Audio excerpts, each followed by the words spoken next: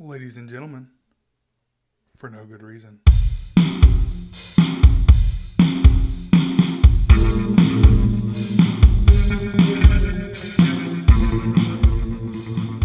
Hey, Hi, everyone. we're back. Longhorn Nation, we're back. What's up, Sam? Hey, man, what's up? You know, same old shit, just a different day. Yeah, so today's actually a Saturday due to the fact that we had Snowpocalypse Part 2 just happened in the great state of Texas. So we pushed things back to a Saturday. Did you survive? I think clearly I did survive.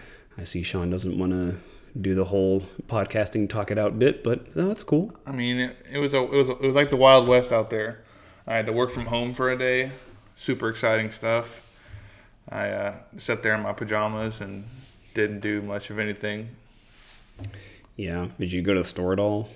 I planned a little bit ahead of time and had some ramen noodles in case the world burned down. I could at least survive for a little bit. And my God, stores were hilariously picked over. Ravaged. Like, you cannot find bread in this entire area, even if you tried. Golly, it was stupid. I know last night, Sam and I ended up going in, doing a little bit of shopping and happened to find the last bag of tortilla chips in the entire store of Walmart. Man, I didn't know that would ever be a problem I would ever have, is to find tortilla chips. But it was a struggle last night. Yeah, no, it's insane. I just don't get why people feel the need to buy all this crap, even though it's going to be below 20 for 2 days. Yeah, like, who needs chips that bad? Apparently everyone. All the essentials were still there. Like, right. Stuff that you need to survive. Like peanut butter, toilet paper. Stuff that, like, powers out, we're in Right. trouble. What's easy? Forget about it. We'll just clean out all the meat, all the chips, all the gummies were gone. Dang. Yeah, I need the gummy smiles. Dang. It's just people see, oh, well, everyone's taking it, so I should too, right? I guess something like that. It's a dumbass thing we Texans do. Yeah, but, should never have to apologize for being the best. Amen. Yeah. What else is going on? Literally nothing in my life is different than the last time we sat down and talked. Still working the same job. Duck season's over now, so I'm not doing that. I get to sleep in a little bit on the weekends, which is awesome. But nothing crazy. What about you? Nothing nuts. Got a couple races in South Texas coming up here in the next little bit. I bought concert tickets. What? For the first time in forever. For who? People you don't want to see. It's for Under Oath, Spirit Box, and Bad Omens. Yeah, but when I try to get you to come see people with me, you're like, I'll buy them week of, maybe. Okay. People that we both actually like. It's not just me saying, hey. Who? Delta Spirit. Oh, yeah. Bitch. Look, here's the thing. There are bands where, I assume something's going to happen, during a tour or, at the end of the tour. And there are bands where I'm like, I don't care. I'm going to buy the tickets now because I just got to get them. I like Delta Spirit. I will happily see them. But due to the nature of everyone getting COVID and crap getting canceled left and right, I don't want to blow my money yet. I mean, if they don't, have the concert, you'll get your money back. Well, yeah. Yeah. Funny how that works, Sam. Anyway. What have you been listening to? Bro, the scene has been popping off. You and your scene. Dude, the first couple weeks of January were pretty quiet, but oh my God, dude, metalcore and deathcore have had just a run the last 2 weeks. Fit for an Autopsy just released a record, and it was stupid good. Shadow of Intent did. Comeback Kid was a spectacular new record. Under Oath's new record was fine. It was fine. I'm only going to that show to see Spirit Box. I don't really care about Under Oath. I listened to Shovels and Ropes record from a couple years ago called By Blood. That was a lot of fun. What else? Have you ever heard Dad Vibes by Limp Bizkit? No, I've never heard Dad Vibes by Limp Bizkit. It is such a fun, stupid song. Anyway.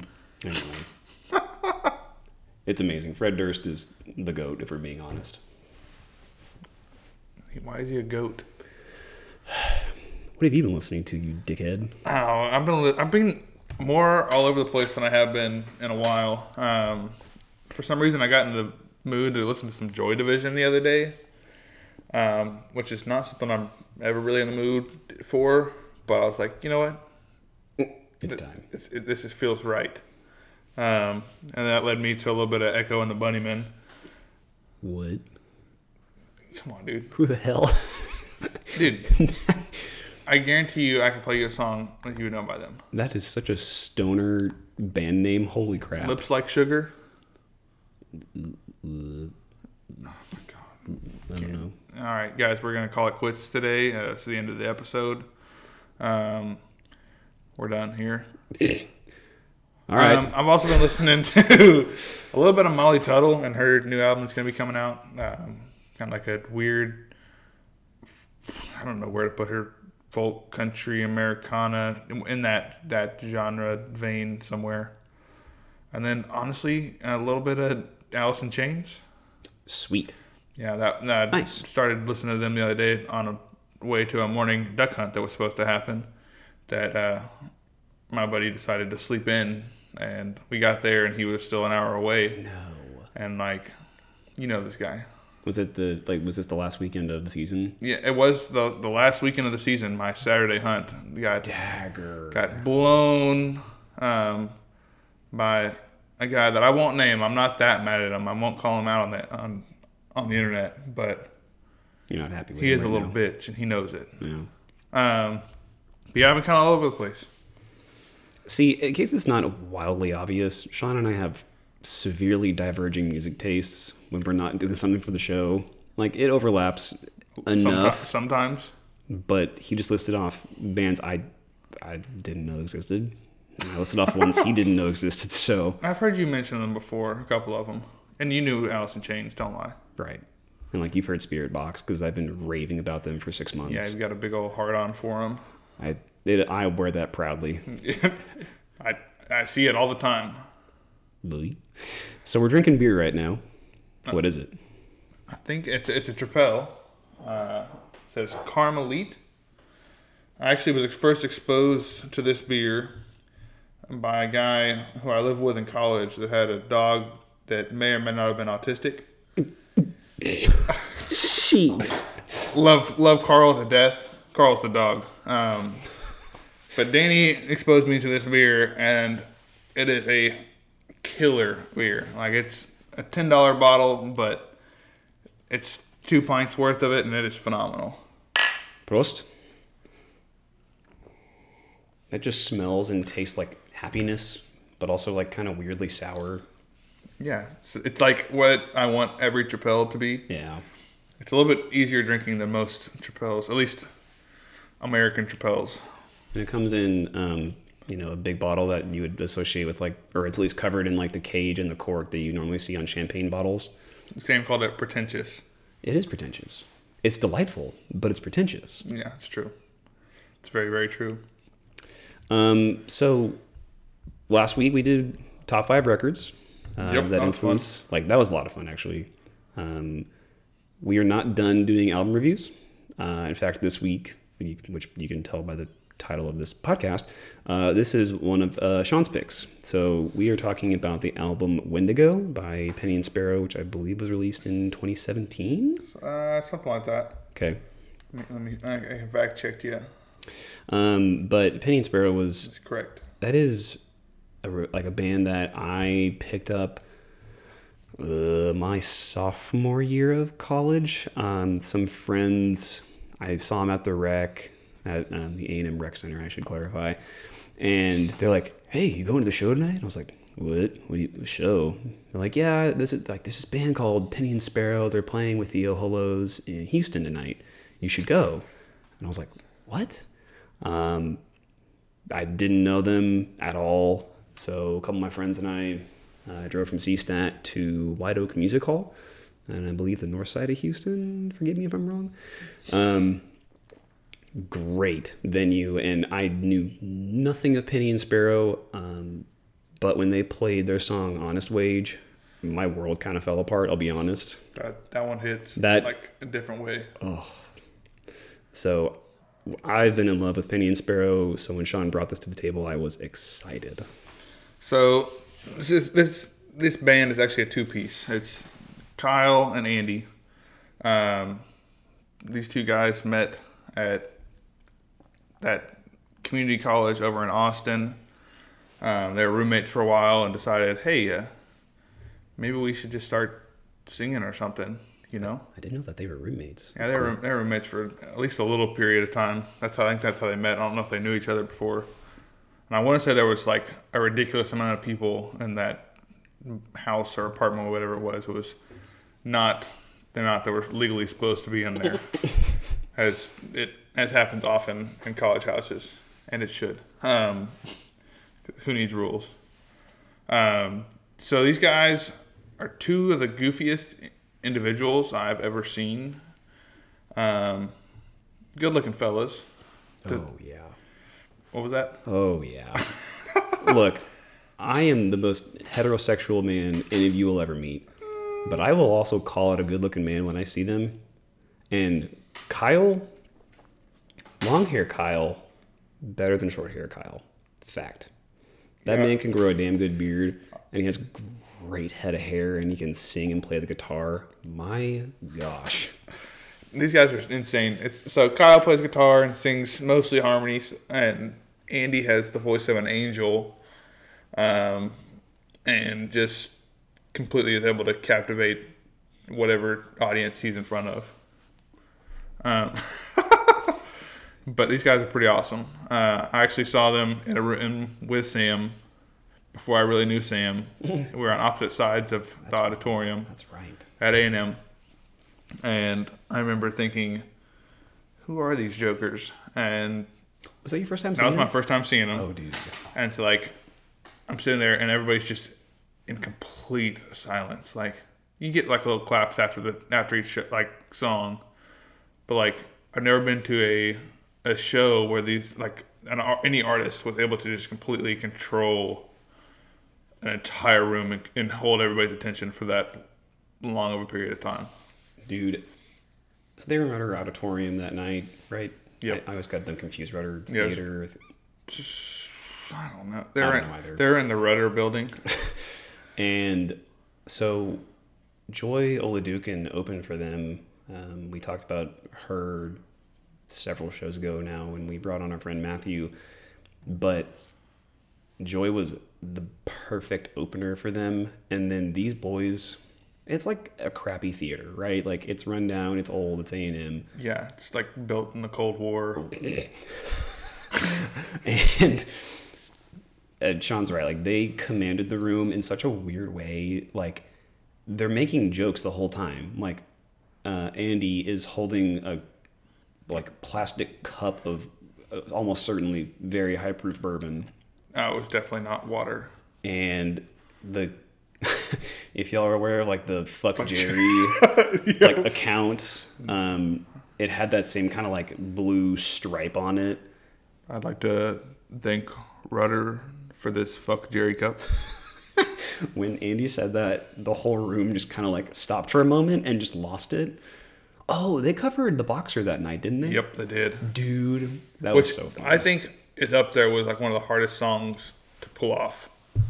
Like, with a guitar and two voices. That's it. And they did a fun bit, audience participation portion. Yeah. With that song, and they're pretty freaking cool dudes. Yeah. They're worth the follow on like Instagram. When they released Finch, their second most previous record. That's a terrible way to say that. Their second newest record. Yeah. They were drunk, posting stories. Dude, they're always doing that shit. They were bouncing back and forth. Andy is drunk off his rocker, and he's holding whiskey. He's like, "I got me some juice, Kyle. What do you got?" And Kyle responds back and is actually holding orange juice. And he's like, "Andy, no, this is juice." Goes back to Andy, and he's like, "Wrong again, Kyle." Holds up a bottle of bourbon that he's been killing that night. "This is juice." And that is forever etched in my brain. Like, They are so fun on the internet. Definitely give them the follow. And I know we're about to tell you to listen to an album of theirs, but if you ever get the chance to see these two live, I'm telling you, it's a different thing. It's a different experience entirely. The whole captivating the room and holding everybody's attention bit, I guess, I haven't seen replicated ever, or anything even close to it. And tickets are like $30 usually. Like they're really cheap. It's a really cheap night, guys. Like, pre-game a little bit with some bourbon or something. You know, that's what they would want. But, like, these guys are worth $30, I'd say. Get your bros. Get your hoes. Get to the show. Hey, it's 2022. Get the hose and then the other hose. Okay. Gotta be inclusive. Wendigo. Yes. Talk about it, bitch. Wendigo. So when I brought Penny and Sparrow to the table to talk about. We weren't really sure which album we were going to go with. We had kind of kicked some stuff around, and they just dropped an album like a week ago now. Mm-hmm. Probably be 2 or 3 weeks ago when we post this bad boy. We thought maybe we'd do that one, and so we gave it a shot, and it's nothing wrong with it. It just didn't hit for me or Sam the way that some of their previous stuff did, and it's still a good album. But Wendigo, excuse me, golly, beer. It's probably my favorite album of theirs. It's got some songs that just absolutely hit. Yeah. In this record, they are so, like, they are just killing it lyrically. But even better, they're killing it sonically. Yeah, honestly, I didn't really pay attention to the lyrics. I'm a lyric guy. I haven't really taken a huge, big, deep dive into their lyrics. I haven't. Mm-hmm. There's some stuff I have, and there's some stuff that I've tried to look into, and I'm like, wow, these guys read at a much higher level than I do, and have read a lot more than I have, and it is clear in some of their lyrics that these guys have a way with words.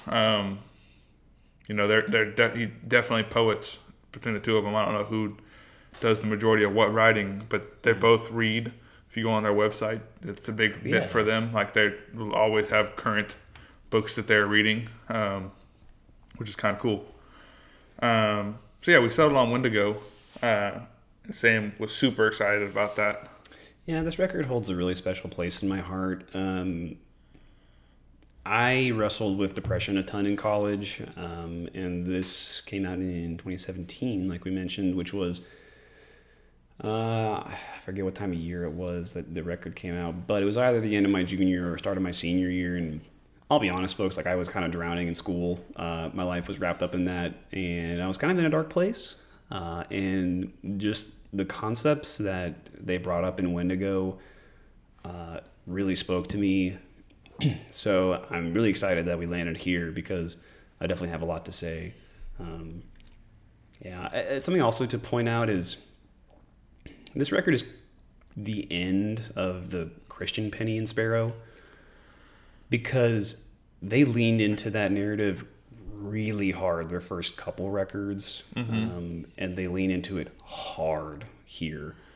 But since then, I don't think they do so much anymore. Like Finch and Ollie Ollie, I don't think they do much unless I'm crazy. I think that they've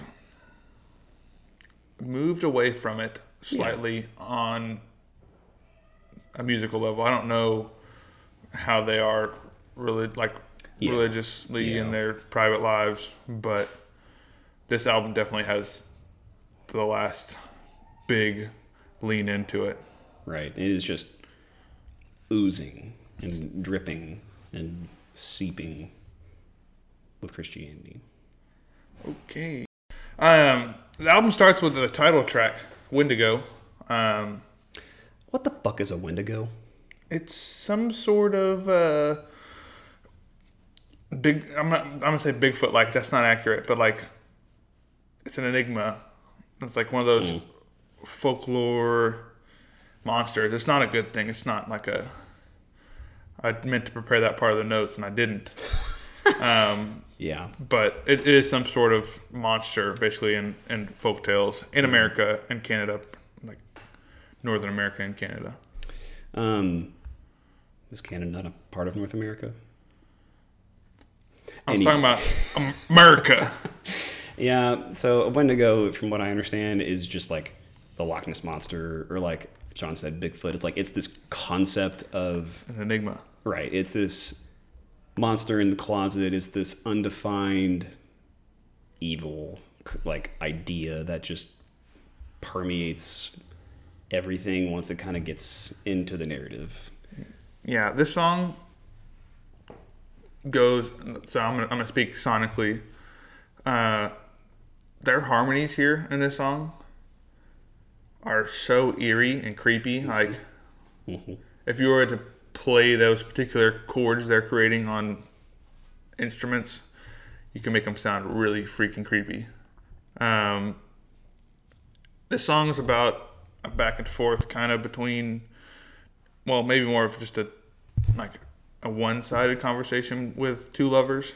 Okay. And basically the one lover trying to convince the other to trust them. You have anything along those lines? No, I'm fascinated where you're going to take this. Yeah. So, like, it's hard to explain. I don't know how to explain it. I don't. That's what I kind of picked up on. What I mean is that verse that says, "Look in the mirror, babe. Yeah. Look at the one I'm with. The face I kiss, you and me for keeps. It is." Yeah, he's trying to basically say, no, this is what it is. And I think going back to that Wendigo idea, it's that I'm not putting my thoughts together right now. So I'll offer a slightly different tangent. Like, it could be a lover, but if you could take the word lust and make that a concept like love-er, it's like a lust-er. Yeah. It feels like this creepy, like, pulling in, like, these fingers just giving you, like, the come here, like this monster inviting, as I feel like it's a siren call. I don't know. Like, it's a very creepy song. Yeah. I think what I find most interesting sonically is it, like, the song stops. Like, 2/3 of the way through, like, everything just cuts out for a minute and things come back to life after that, which I can only imagine is this whole concept of, like, death, Wendigo, the Loch Ness Monster, whatever. Yeah. So kind of going with your almost magical being, and kind of combining it here with my lover that's trying to reach for anything. It kind of wraps up here with old incantation. Say my name 3 full times. Usher and tell you that I've been broken. I can become any miracle you need. It's like putting a spell on somebody to make them think that they're the fix. They're the one. Yeah. And like, that's kind of that's what I was looking for. It's like, it is that relationship that you may have been in where you feel like you're in the right spot, but somebody may not feel like they're actually feeling the same way, and you're like, no. Like, you're seeing things all wrong, and you try to cast this incantation over them, and it's cool. It's cool. It's like it's a great way to start the record. Title tracks first are usually a little like, bleh, It's bold, but it's good. We roll from there into Double Heart, which, okay, this is, I can't say it's top of the record for me just because there's so many heavy hitters here, but Double Heart is tough. It is. Yeah, it's. Oh, man. So sonically speaking, it's slow to start out. It's almost like somebody singing to their lover. Again, there's a lot of love in this album, like whether it be good or bad. It says our clothes are super drawn out. On the shore I know is not the place to start. It's like the shore is representing a meeting of two forces, water and land, and so like there's some sort of friction happening here. Interesting. To see the start. That's how I see that thing. So like, I don't know. And although undeniable, you've captured half of my double heart. What do you think about that? No, I like the concept of the shore. I think that's actually really interesting. That definitely breathes life into the idea that stuck out to me is just that it's almost as if someone is trying to convince themselves to be bought into some concept, whether it's love or an idea or whatever. I love when he says, you just read it, although undeniable, you've captured half of my double heart. So there's this tension, right? Like internally, there's this push and pull, and whoever you is has wrapped up half of it. Like you've got part of me, not most of me, but I'm just... And then he keeps, or whoever is the narrator keeps saying, please go fall apart. Thump and flood, restart. Come on, double heart. Like, he is just pleading. Like, he wants to be bought in, but for whatever reason, he's not. Is it potentially internal stubbornness over not wanting to let go of themselves necessarily? Going back to my love idea here, could it be that it's an internal struggle to say yes and like this is where I want to go, like this is where I feel like it, but also like what, but like that internal hesitation that and that's the part that resonated with me. I was like, right. I feel like I felt that one before. I agree. I think it's spoken well in the bridge where it's the same lyric read 5 or 6 times over. It just says, keep or let go. It's worth it. And so when they do this part, it's both of them going back and forth. It's not Kyle or Andy singing both parts. I don't know which one's singing which part. So it's 2 different people in the song singing it. And I almost read it as a question, keep or let go. Right.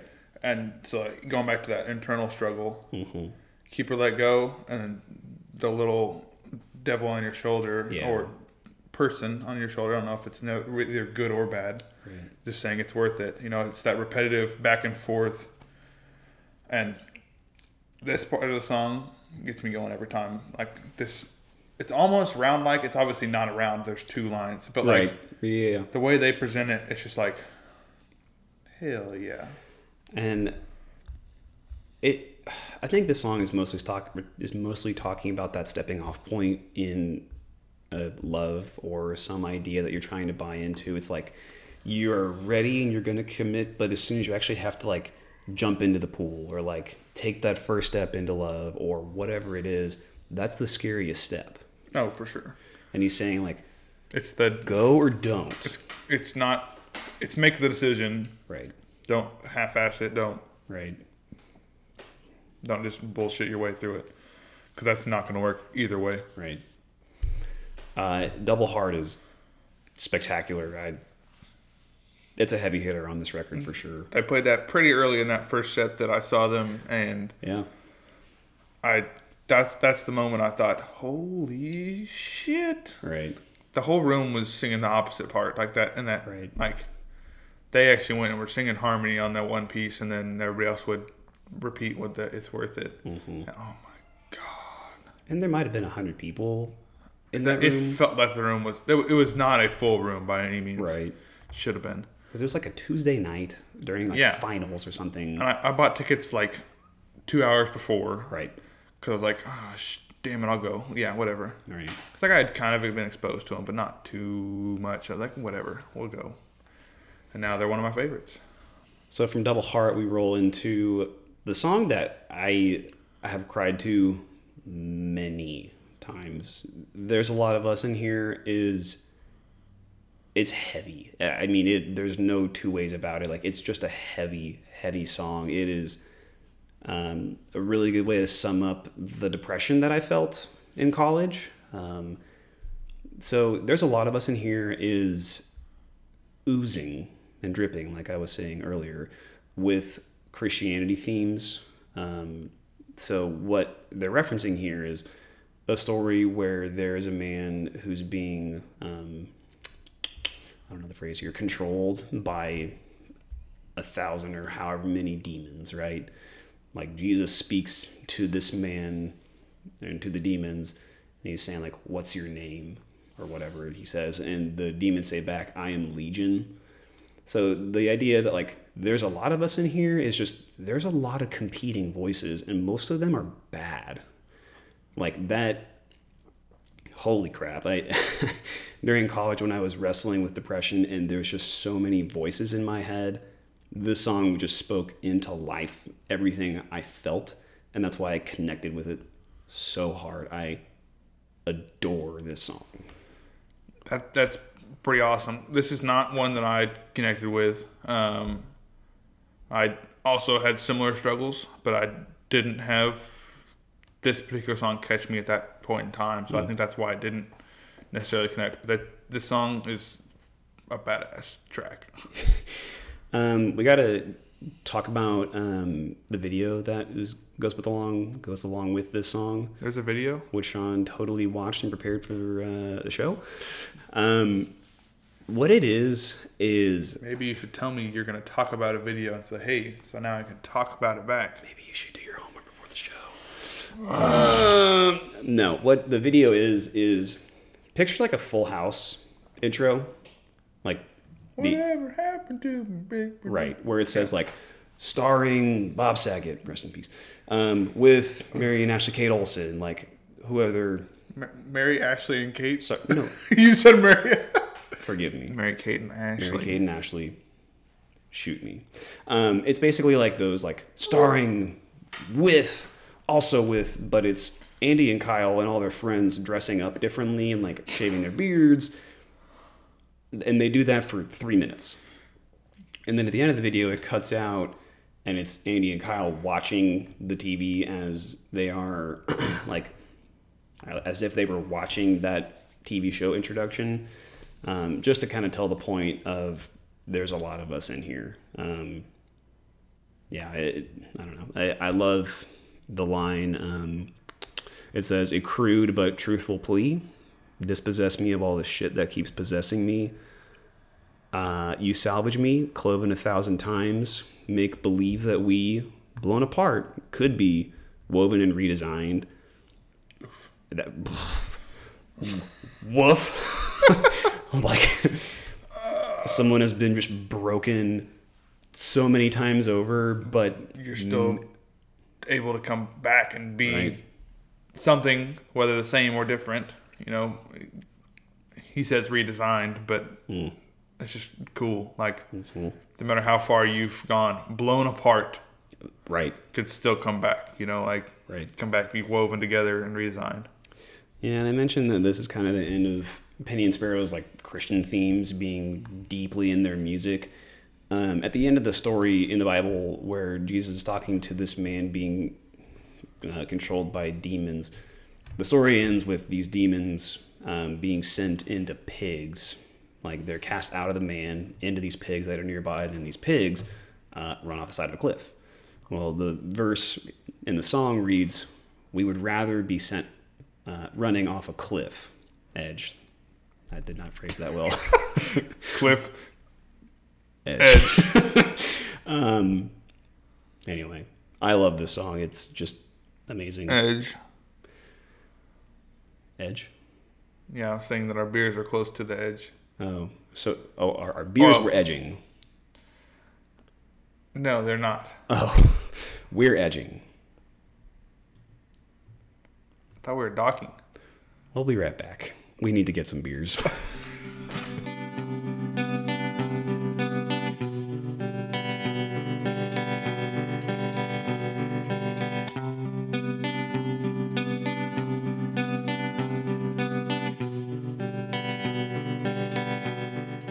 Hey. We're back. We have beers. What do we have? We've got the passionfruit salty lady, a limited release from our boys down at Martin House Brewing. Haven't even tried it yet.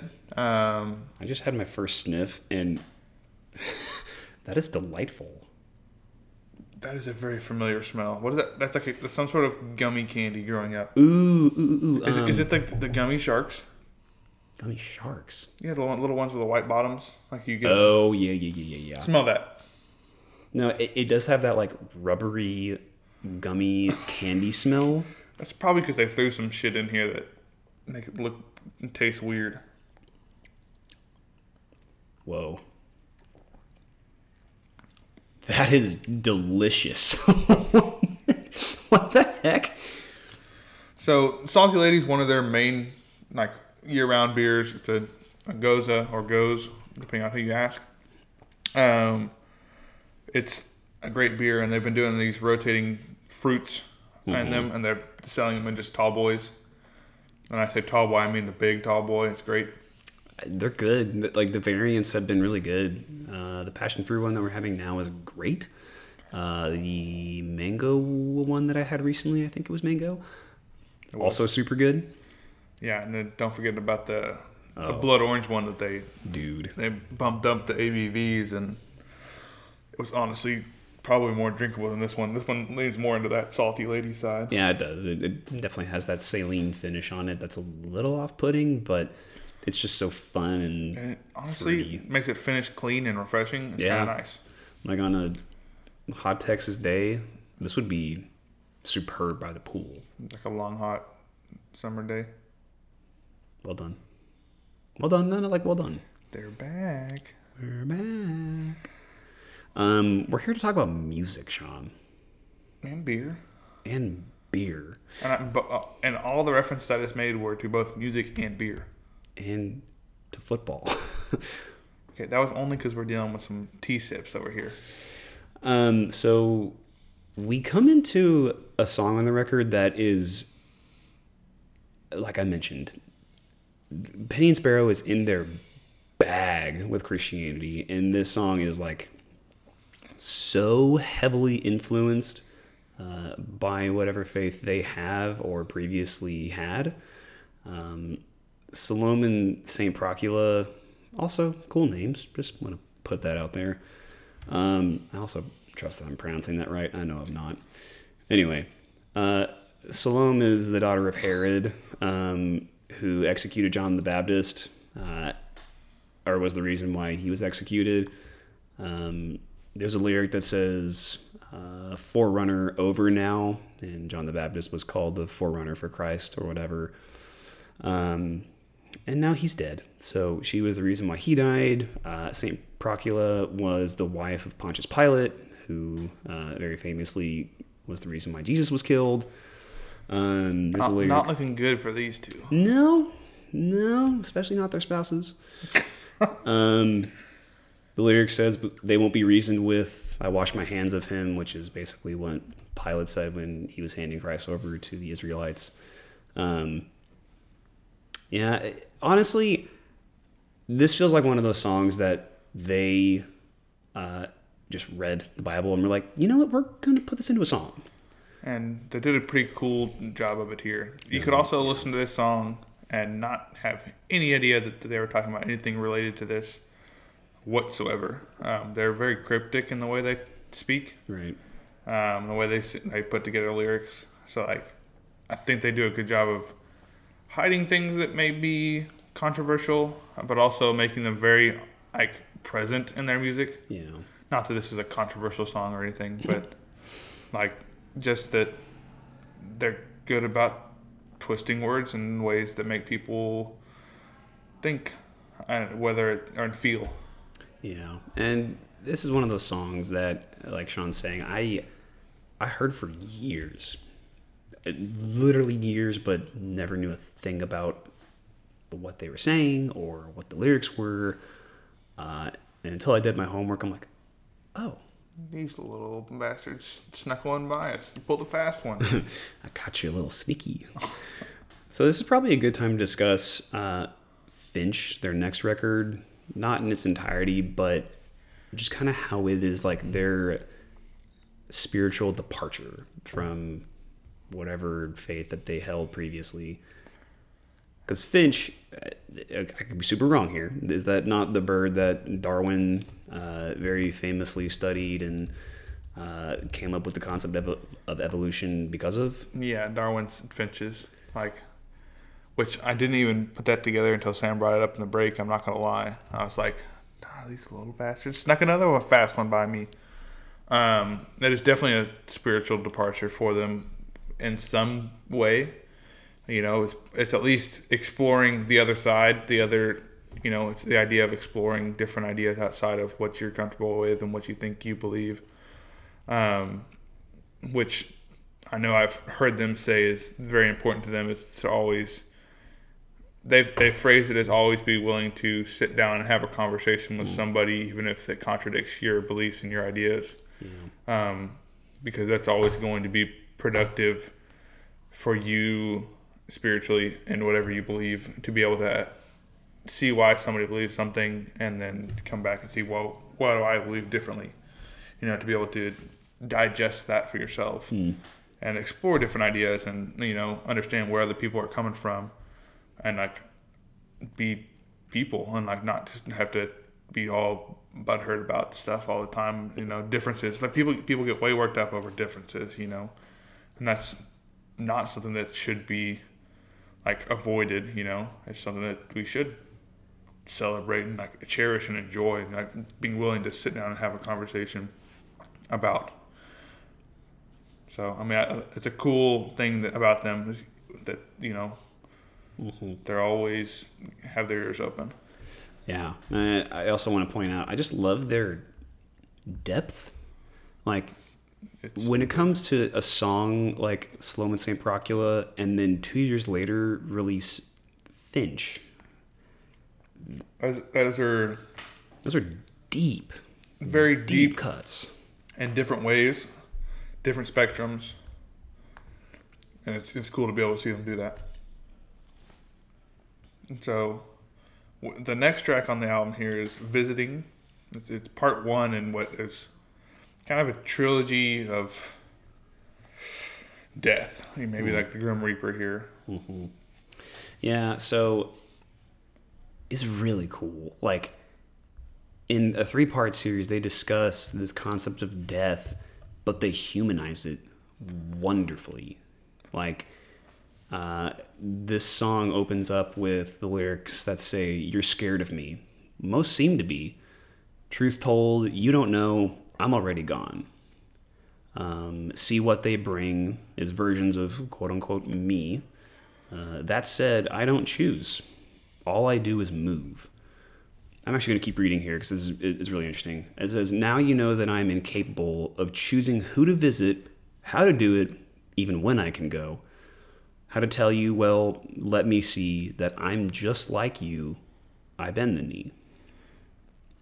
It's such a cool set of lyrics. It's that death is not the agent. Mm-hmm. Well, it is the agent. It's not the determining factor. Death is the servant. He is he, she, it. Is what it is. It is this thing that moves and does not make decisions. Right. It says, "I bend the knee." That means it's not in control. It's yielding that to another. Mm-hmm. And this is another one that they completely cover up with a catchy little melody here, and you could be completely not paying attention to really what they're saying, and this song is beautiful. Yes. Golly. Yeah, I'm just going to keep reading here because this is one that these definitely are fascinating lyrics.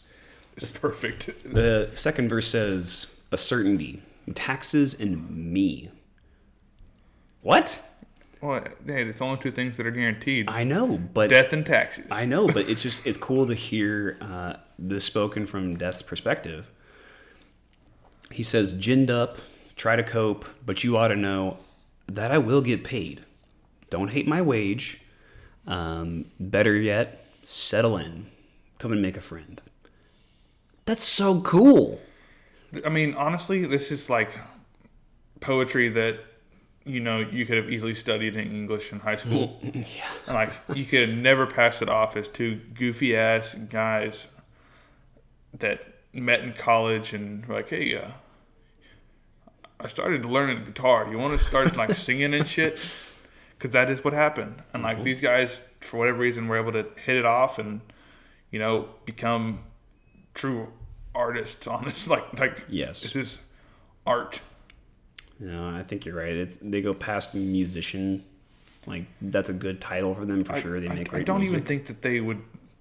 I think that they would be more artists than musical artists, musician. You're right. Right. Like, I feel like you take away the musical aspect of it, and they would lose a lot of their beauty for sure. But like, the way they're able to craft phrases, and explain, like, put things, is actually incredible.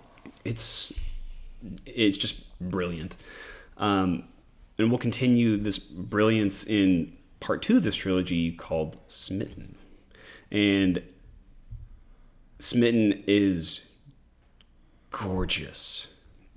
Look. Continuing that whole narrative there. Everything is just brilliant. Like Penny and Sparrow, they exist in a Hall of Fame of 2. Them and T-Pain are the only people that can use they are the only people that can use auto-tune in a song, and I'm okay with it. What about Wheezy F Baby? Okay, 3, fine. Yes. Twist my arm. But this is... What's the F stand for? Sorry, what? What's the F stand for? Foreplay. So this song is just so sonically brilliant, auto-tune included. Like the guitar, the violin, the drums all seem kind of distant. And again, kind of like Wendigo, the song just comes to a grinding halt 2/3 of the way through, and then it picks back up. Like, I literally thought this song was over many times, and then I'm like, oh wait, this is the same song. Okay, cool. I think something they're doing here is the last 2 songs don't have your traditional song structure at all. Like, there's not. You could maybe make the argument the last one has a little bit of a chorus because they do repeat that second bit that Sam read, but they only do it once, and this one for sure doesn't have it. And there's no real clear poetic structure here that I have been able to pick up. I'm sure I'm missing something obvious, but these guys just know how to play with sounds and words. Yeah, and this is not to beat home the whole Christian narrative, but this is a song lyrically that you can't look at and avoid that whole theme. It literally says, came upon a cave 30 years or so before the thing that they fuss about. When you're old enough to speak, you will undo me. Speaking to baby Christ or whatever. Jesus. He says, I'll have no doubt, I'll have no throat to close my hands around, but for now just sleep. I'll be here when you wake. He says, here I am. I'm here to see your face, to look upon the great unmaker. Well, that's a fun little play on words because to death, God is the unmaker, right? Mm-hmm. Like, he makes life for everyone else except for death. So, I don't know. It's just really cool to see death change its perspective on, like... And looks at it in a completely different way than you could have ever thought about it yourself. This is Penny and Sparrow to a T. Like, they're taking this concept and running with it so much deeper than anyone else would. It is just so dense and rich and... I don't know. Without the lyrics, sonically gorgeous. With the lyrics, art. It's something that we are not doing any justice on. Because I'm stupid. Same. And so I know we said that was a trilogy of songs, but we're going to take a break from that and actually go into the next song, which is Kin. This song starts with just Kyle playing this little riff on his guitar. It's super simple. It's just a downward cadence of notes that absolutely freezes you in your tracks. And he plays it 2 or 3 times before the song starts, and it's just silence other than that. And like, you're just seeing this one, it's literally 5-note like piece that just takes your breath away. I don't really know why. I really don't, because it's nothing complicated at all. Right. I think it's just the air that surrounds the notes and the space in between. It is so captivating just from those first few notes. Like, you are just so drawn in musically, and it is just phenomenally well done. What's also worth noting here is that Kin is by far and away the most listened to song on this record. Like, on Spotify, Kin has 11.5 million listens, and the next highest is actually Wendigo with, at the time of this, that like account for like $4 in their wallets? Let's crunch the numbers here. Yep, $4.20 to the head. Yeah, so go buy records, folks. But yeah, Wendigo, the song runs in at 2.7, 2.8 million listens. Like, it's not even close. Not close at all. So Kin is one of those songs where we've talked about this on the show before. There are songs that I don't know that I want to open up here publicly. I think it is a brilliant song that's going to mean a lot to a lot of different people. And I kind of want to leave that to other people to decide what it means to them. Yeah, it's definitely one that people could take a million different ways, and there's lots of space in between, like we kind of discussed in that riff. It's a cool one. I think y'all are all going to like it a lot. Yeah, I mean, it's it's gorgeous. Though I can't help but notice there's something that is very not gorgeous about the scene right now here, Shonifer. And what is that?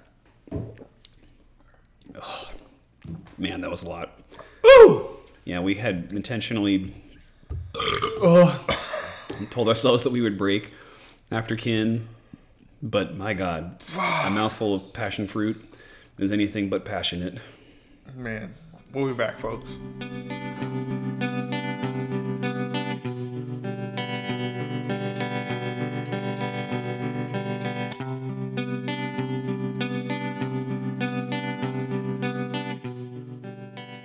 Welcome. Hi, everyone.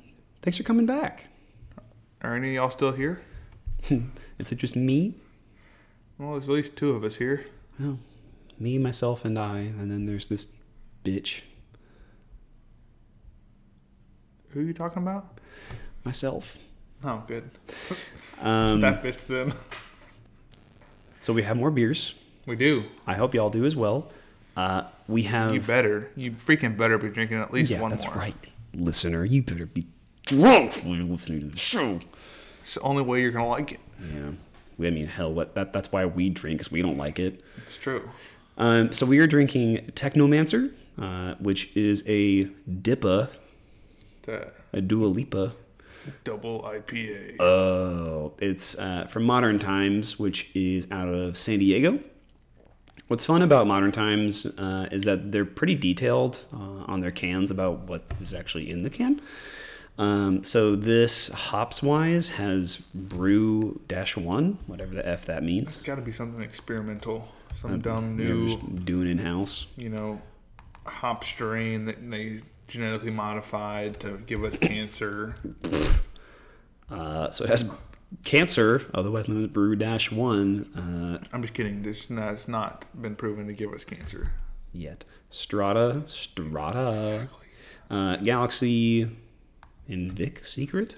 Victoria's Secret, yeah, it's actual hop strain. Is it really? Yeah. Is that a thing? Yeah. That's not... Okay. There's some dumbass hop names. You can tell some drunk got a hold of them. Like, that's a great name. Hey, man, we'll call this Victoria's Secret. Malt-wise, there is Turo. I don't know what that means. It's a very basic malt. I'm not sure. Like every beer you could ever have had, probably. And then there's... I'm not sure if this is 2 different lines or the same line. It's oats. And wow, that was terrifying. That can just popped on me and I thought that was a gunshot. He's an idiot. I'm an idiot. And then white wheat. So Why is everything gotta be white? What is wrong with you? I asked the question. I'm aware of what you did.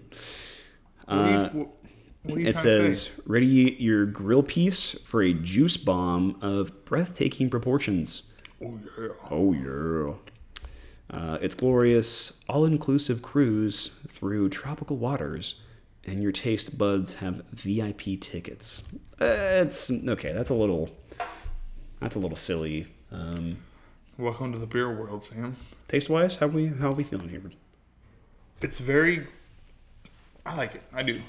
Ooh, Yeah, I like ooh, it. that's fun. It's not your straightforward hazy boy, but this is some different notes there.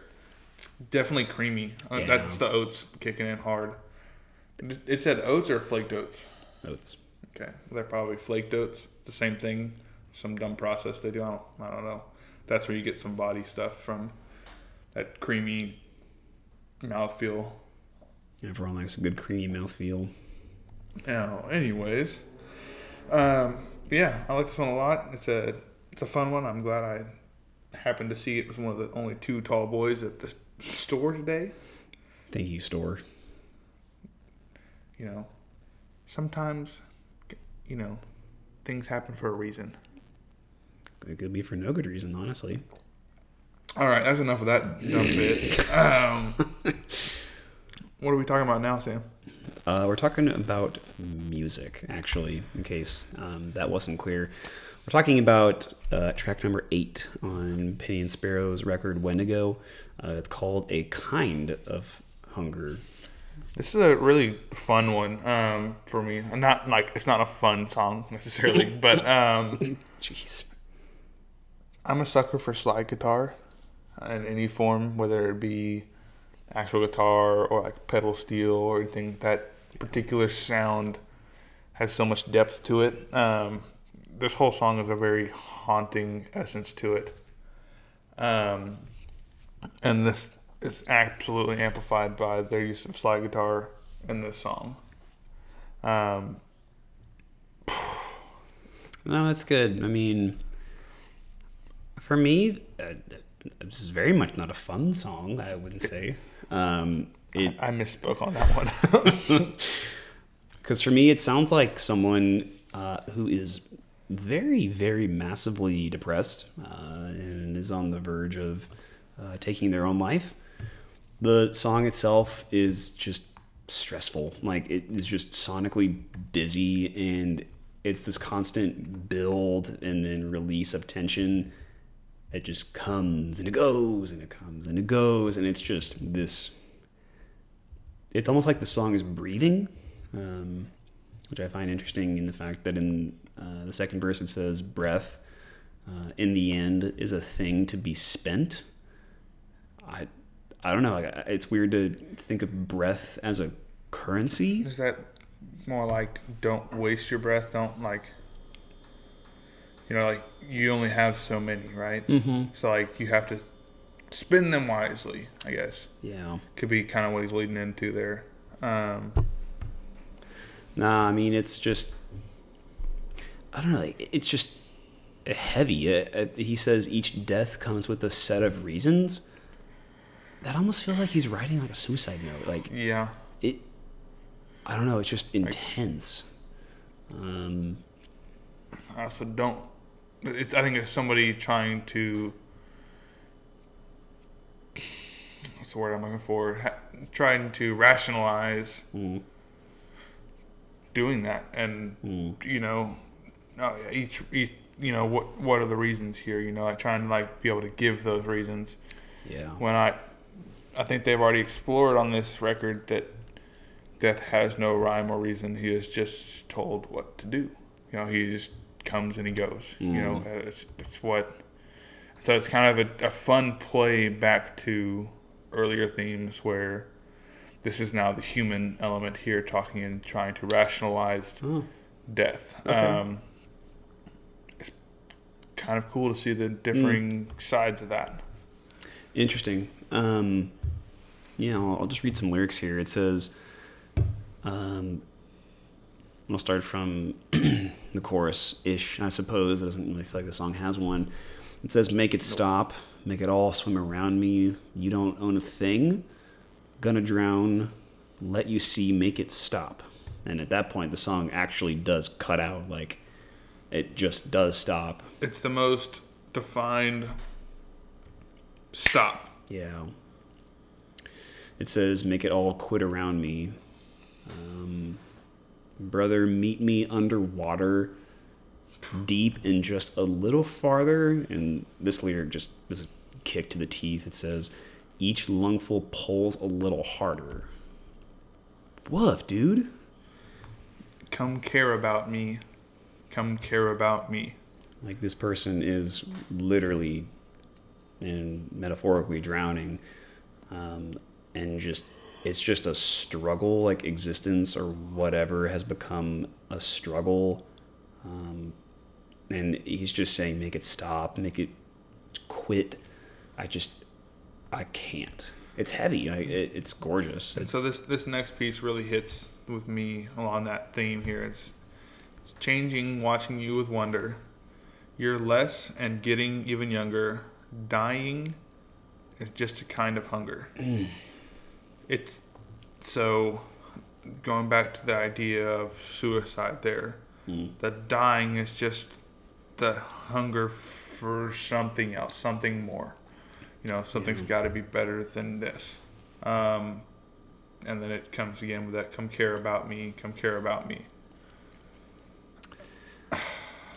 These are heavy lyrics. And again, it's another one where if you weren't paying attention, you would completely miss what they're talking about. And that's okay. That's the beauty of music, is that it does different things for different people, and you're not meant to just completely absorb every bit of every track of every song, every album you've ever listened to. That's not how music works. There are things that catch your ear, there are things that catch your heart, there are things that catch your mind. Things you're like, what the hell he just say? Boy, what? And so that's what I think is one of the coolest things about Penny and Sparrow, is that they're this cool band that makes really cool sounds, right? And people can just not dive into their stuff at all lyrically, not pay any sort of attention other than the fact that they are having cool melodies and cool harmonies, and their songs are pretty, right? They have really well orchestrated songs. But I do think they're one that is worth taking a dive into their lyrics throughout their entire catalog. I mean, they have some really deep stuff if you want to spend the time looking into it. A Kind of Hunger is just gorgeous. We move from there into, I'm going to tie these two together. One is, the first one's called Well, You Know It Ends Well, and the one after that's called Javert, or Javert, if you're thoroughly American. Don't be American. It's Javert on this one. Come on, guys. Be a little cultured. Just a little. Just try. Well, You Know It Ends Well is very tongue-in-cheek, right? The song literally says, well, you know it ends. Well, you know it ends. So is it an admission? Like, well, you know it ends? Or is it like a hopeful statement of, you know it ends well? You decide. And following A Kind of Hunger, that particular little tiny track has a lot of thought-provoking meaning there. Well, you know it ends well. Or, well, you know it ends, well, you know it ends, well, you know it ends. Right. It just kind of depends on how you perceive the lyric there. And that's kind of fun. I think it comes at the right point in the album, because it's kind of this taste break. Excuse me. It's this kind of this taste break going into Javert. And Javert is another old school, quote unquote, Penny and Sparrow tradition. They've done the whole Les Mis bit 3 times previously. They had a song called Valjean in their record Ten Boom. They had Fantine in Struggle Pretty, and they had Eponine in Let a Lover Drown You. And this kind of completes that 4-piece,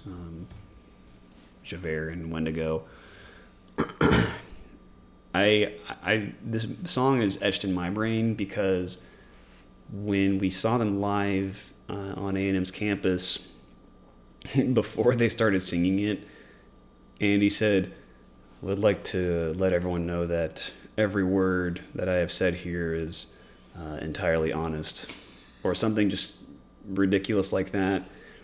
Because let's be honest, everyone, they do say the fuck word here. They do say the fuck word. And that's not... I don't believe they've cursed before or after this. I don't think that they have. I could be wrong. They definitely will cuss live. That's definitely something that's gonna happen, and it's probably gonna be the fuck word at least once. I don't know. Like, I'm not particularly well read on Les Mis, and I feel like I'm missing a lot just by not having read that book or seen the play. So I don't know. Like, I feel like there's a lot here that I'm missing, and I'm not sure I can contribute a whole lot here. I do think it's funny that he says, "Well, fuck how I feel. It's a bad gauge of realness, and I would like love where facts are in play." Honestly, I feel like the song is just plucked out of the Les Mis narrative and just kind of got inserted into Wendigo. I agree. And we're on to the third song in our trilogy here. I'm kind of playing with death here. It's called Moniker. And it also says part 3. So, yeah, like we've said, this is the end of the Death trilogy, as if Death itself was speaking to us. Much like the title would suggest, it's this discussion of the different names that we associate with Death. The first verse says, quote unquote, liar. And Death speaks and says, "I've gone by that moniker. I've been called plague. I've been, quote unquote, going home and justice. I'm old as time and I'm whatever I need to be when I knock upon your door." It's cool. Like, that's just really cool songwriting, and to think of Death just as this name. And it's almost that Death has so many names that he has no name, because you don't know when he's going to come because you don't know his actual name. Mm. That's something that made me think of when I was digging through this. I was like, that's perfect. It's also kind of interesting to watch Death get declawed, as it were. They even say as much in the song. But it says, "Some will be afraid, some will invite me over long before I call them. But I still go. I'm still gonna go. Never the kind to be late. I will arrive when I say." Weird lyric here. "Some kaleidoscope in space." Kind of a cool idea. "A guarantee. I am phantom and sting, but I've been declawed." And the song ends, quote unquote, "Old news. I've been reduced to what you check under beds for or closets." It's going back to that kaleidoscope idea. When you think of a kaleidoscope, you think of patterns, right? But the patterns are ever changing as you rotate whatever piece of that kaleidoscope. So it's like you see the pattern of death, but the death truly has a changing pattern, and it's never really the same. Grabbing people at any different time, at different, depending on where you're looking from, it's going to look different. From his point of view, it is pretty, but it's also random, and it's also a pattern of continual death. And I don't know, it's just a weird way that the way he words that there is a cool thought of death as a kaleidoscope. Well, so what do you mean? You said continual death, like? Well, I mean, not like death continues to happen. Like, and that's what I mean. But it's not like continuously dying. It's like death happens here, it happens there. It's always happening. But he has this kaleidoscope that, however, the light hits just right as time twist, right? As you just kind of going through, and something clicks, and there he is. The light hits just right, and it's this moment, where this becomes, I don't know. It's just a weird thought there of like kaleidoscope. It's this little, you play with it as a toy. It's this dumb, twisty thing where you look at lights and it does pretty things. No, but I do like that discussion of death as, well, viewing death through perspective, right? Yeah, exactly. Like, is death this daily occurrence? Is death this quarterly occurrence? Is it every lifespan? Like, what's the cadence at which death occurs? And I think the discussion of a kaleidoscope really puts that into perspective. Does anybody know how a kaleidoscope works? I mean, literally? Oh, absolutely not. Exactly. Like, I'm sure it's some dumb scientific thing, right? They kind of explain it. But like that, it's something you've never, like, people don't think about why that's cool. Like, why does that work the way it does? It's death. Like, cool. Like, there is no true rhyme or reason to why it is the way it is. I don't know. It's a cool way to wrap up the idea of this death from death's perspective. And now Sean's going to tell you about Rivertown. So the next song, damn it, Sam. The next song is Rivertown.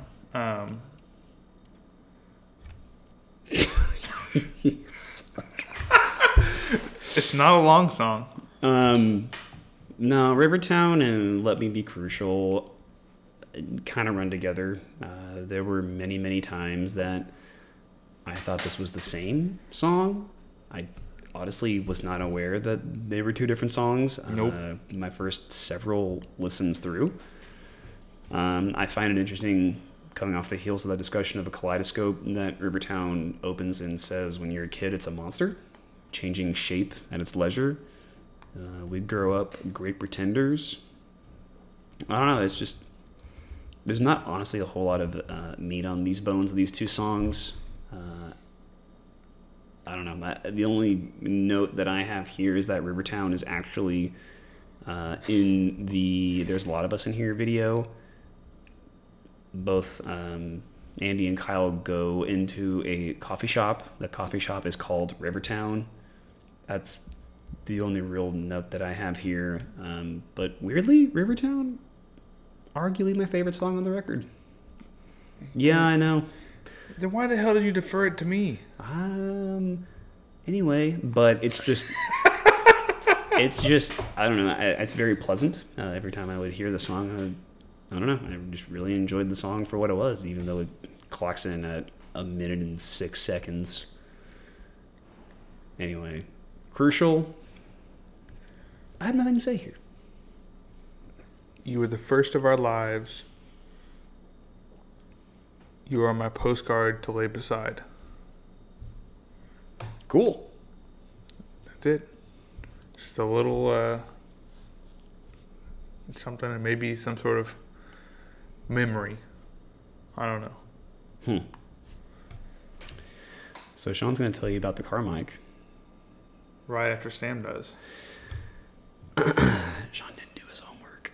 So the car mic, honestly, I think is a really cool song to end the record with. I'll just start reading here, and feel free to cut me off. This was my notice. I just wanted to read here. If how it goes is a grand goodbye and final picture show, then B. In the end, the car mic with a hip flask and your friends. And we all want to find that life, like kissing, at least for a while, that fills up what's missing. But I don't know everything. Later, when Shuffle Man arrives to tuck you in, try to recall how your father's face was handsome after all. And I hope that death, like love and like Jesus, will steal our breath if they come. I believe it, but I don't know everything. What to do? We are nonplussed on the subject. Excuse me. I lost my comeback. What to do? We are nonplussed on the subject of what's true. I'll turn a corner when I can, say I'm unafraid of being wrong again, saying, I don't know. There's no shame in it. Or I'm lost. I'm lost. I'm lost. I'm lost. So something that kind of stands out about this particular song to me is the culmination of the ideas of life and death, right? They've kind of gone all over the place with that spectrum. Mm-hmm. Even looking at death from death's perspective. When it says later the shuffle man arrives to tuck you in, try to recall how your father's face was handsome after all. It's like when death comes, try to remember that, something good. And it's here saying, I don't know, there's no shame in it. There's no shame in death, It is what it is. Or I'm lost. Yeah. I feel like there's a look at the differences or lack thereof between life and death. I don't know. It's definitely a thought-provoking piece here. Yeah, I don't know. This whole album feels like this unanswered question on the discussion of death. Like it feels like a research paper that you have studied forever and ever, and at the end of the research, you're like, I don't know. Because at the end of this, they just say like, because there are no answers. About 100 times. It's that. I think death is something that's perplexed humanity for as long as humanity has been. Right. And it's a weird ass thing because it's like that. It is a departure. Yeah. But is it a departure to good? Is it a departure to an end? To know nothing? Is it a departure to evil? Like what happens? Like it's not something that is definitive. I mean, it is a very definitive thing, but like the idea of what it means is not. I liked that discussion earlier of the shore and how death is like that medium piece between, what you understand, the land usually, and then the great open ocean and how that's just undefined. You look at it and you're like, it's terrifying. What could be out there? I genuinely don't know. And if you've ever been to a beach in Texas, you don't know what's been in 6 inches of water because it's so murky you can't see it. Like the ocean is this weird thing, Like like even in crystal clear water, you can only see so far. And I think that there's lots to be thought of when it comes to that, the idea of death. And it's not a fun topic necessarily, but the conversations that can be had around it are phenomenal. And I think this album does a great job of exploring different ideas. And, I think some of my favorite parts is about looking at death or looking from death's perspective on death, like this idea of death as a being that humans have created over the years, the Grim Reaper, it's cool. And to be able to see it from that side, I was like, I never thought of it like that. Like that guy's just trying to, do what he does. And right. Like whatever. He's just a certainty, right? Death and taxes, the only things that are guaranteed. Right. But so guys, with all that in mind, let's give this a soft grade here. I know this is Sean's least favorite part, but like if you were to roll up this record and just give it a very subjective grade, what are you going to give it? I wouldn't say that this record is for everybody. I wouldn't say that Penny and Sparrow is for everybody. But I do think that everybody could gain something from listening to these guys. They're different. They're something that they have things that I haven't seen other places. They have things that make you think, whether that be just a sound you haven't heard before, interaction on stage. I'm